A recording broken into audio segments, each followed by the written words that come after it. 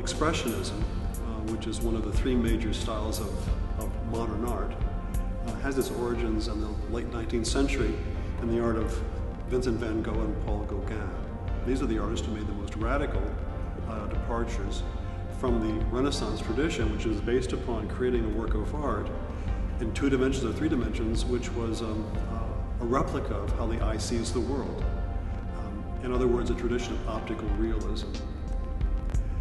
Van Gogh and Gauguin exaggerated color, used color that wasn't naturalistic in some instances, distorted form. The reaction was, well, this is a distortion of art and a distortion of what art should be, which is art based upon an optical model. There was a deliberate intention in making such exaggerations, and that was to find some visual analog for personal feeling. Often these feelings are feelings of anguish, of loss. They're inner feeling states of mind which the artist feels necessary to express so as to recreate in you, the viewer, the emotional state of the artist.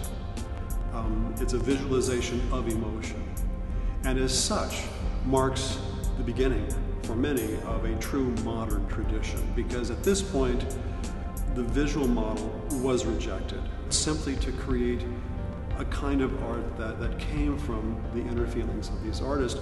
And as such, Expressionism is a tradition that continues throughout the 20th century into the 21st. It doesn't suffer from social period fashion and taste, but just continuously moves and moves and moves.